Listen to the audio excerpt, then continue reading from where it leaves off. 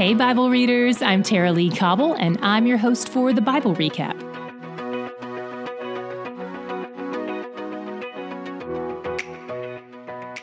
There are two things in today's reading that have perplexed me over the years, and I'm excited to talk about them with you.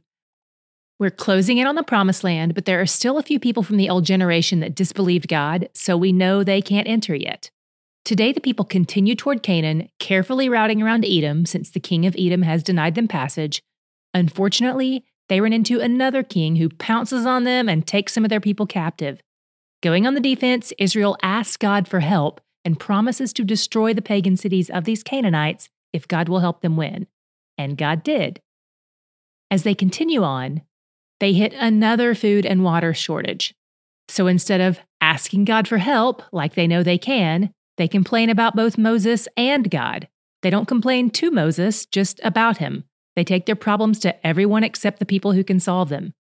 But even though they're not talking to God, God hears. And he sends some snakes to kill them, which seems to fit with his plan to wipe out the older generation.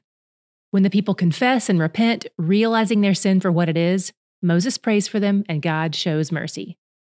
God tells Moses to make a fiery serpent on a pole, and if anyone is bitten, they can look at the fiery serpent and they'll live. This is the first thing I find perplexing, especially because it seems like God is ordering Moses to break the second commandment. How is crafting a serpent any different than crafting a calf? The distinction is that they weren't worshiping the serpent.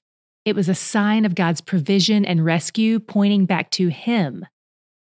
Eventually, we see that it does become an actual idol for the people, and they begin to worship it and make offerings to it, and it has to be destroyed in 2 Kings 18.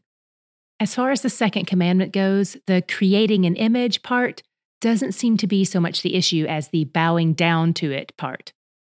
That commandment was always about the heart toward the item. Did they worship it? Did it take their eyes off God? In this instance, originally, no, but eventually, yes. Continuing on, Israel needs to pass through the lands of the Amorites and Bashan, but their kings refuse, just like with Moab. However, unlike Moab, these two kings attacked. So the Israelites fought back, and God gave them victory. And they got land, a lot of land, in what is now the country of Jordan. Word about their victory over the Amorites spread, and the Moabites were afraid. The Amorites had recently beaten the Moabites in a war, so if someone could beat the Amorites, that's a little bit terrifying for them.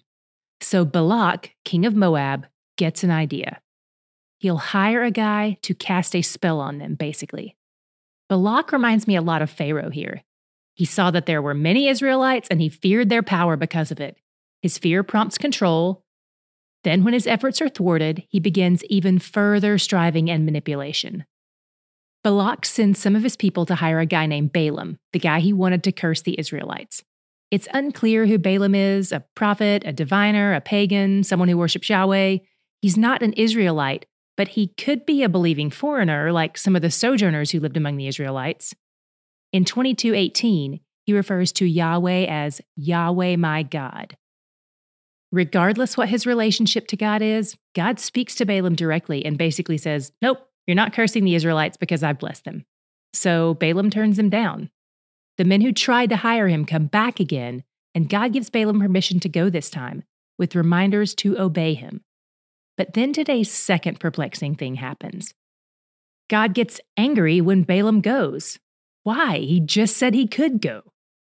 In researching this, there was a common theme that showed up. It looks like Balaam's heart might have been set on money more than obedience. And of course, only God would know that for sure. So it seems God is angry not because of his actions so much as the heart behind his actions.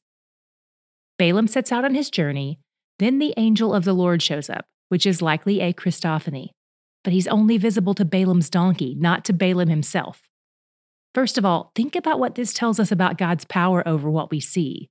There is a spirit realm that God can hide and reveal at will. And this is not the only time in Scripture that we'll see this kind of thing. Second, imagine being a magician who can cast spells, but you're upstaged by your donkey who can see things you can't see.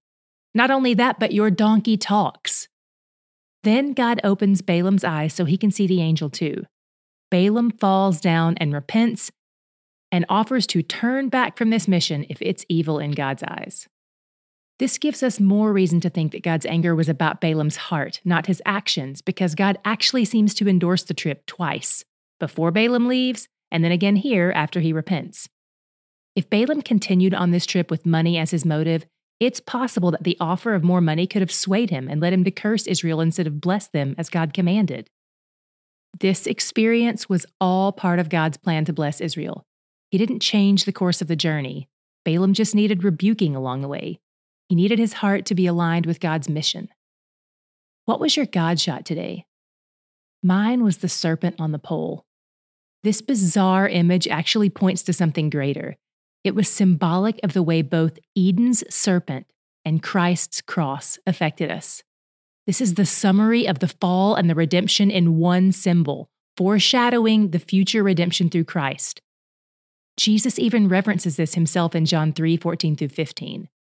He says, "As Moses lifted up the serpent in the wilderness, so must the Son of Man be lifted up, that whoever believes in him may have eternal life." That fiery serpent on a pole could only save people from the physical death, offering a temporary rescue. But Christ saves us from the spiritual death and gives us an eternal rescue. And he's where the joy is. Okay, Bible readers, it's time for our weekly check-in. How's it going? No matter when you're listening to this, even if you're quote-unquote behind in the plan, I believe you're right on time. And no matter where you are in the plan, even here in the Old Testament, I want to remind you of something super important. Always be looking for Jesus. In John 5, Jesus says the Old Testament is all about him. He doesn't just show up in a manger in Matthew, he's been here all along, even since Genesis 1. So keep looking for him, for prophecies of him, for pictures of him, and even for some surprise visits he makes to Earth in advance of his birth. Today's episode is brought to you by Way Nation. If you want to laugh, learn, or be encouraged, click the Way Nation link in today's show notes. On their website, you'll find the Bible Recap Podcast, faith-filled videos, relevant articles, and more great content.